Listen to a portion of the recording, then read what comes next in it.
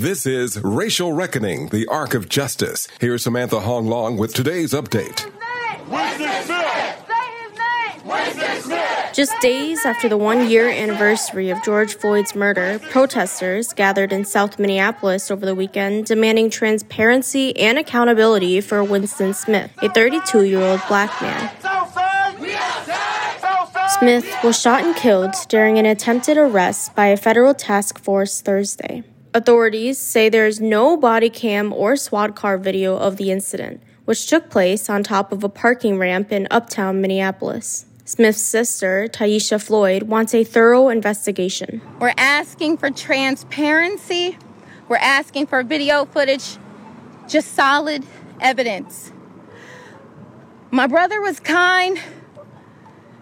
No, he wasn't perfect. None of us are. He was trying to turn over a new leaf, but they took that away from him.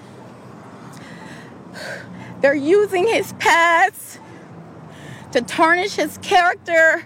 Smith was a father of 3 children, a comedian, a musician, and a social media personality whose many followers knew him as Winsme Boy.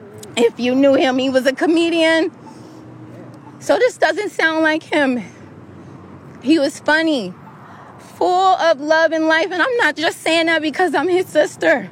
As the Bureau of Criminal Apprehension investigates, the community continues to demand more details around Smith's death. For the Racial Reckoning Project, I'm Samantha Hong Long. Racial Reckoning, the Arc of Justice is produced and supported by Ampers, diverse radio for Minnesota's communities, in partnership with KMOJ Radio and the Minnesota Humanities Center. Online at racialreckoningmn.org.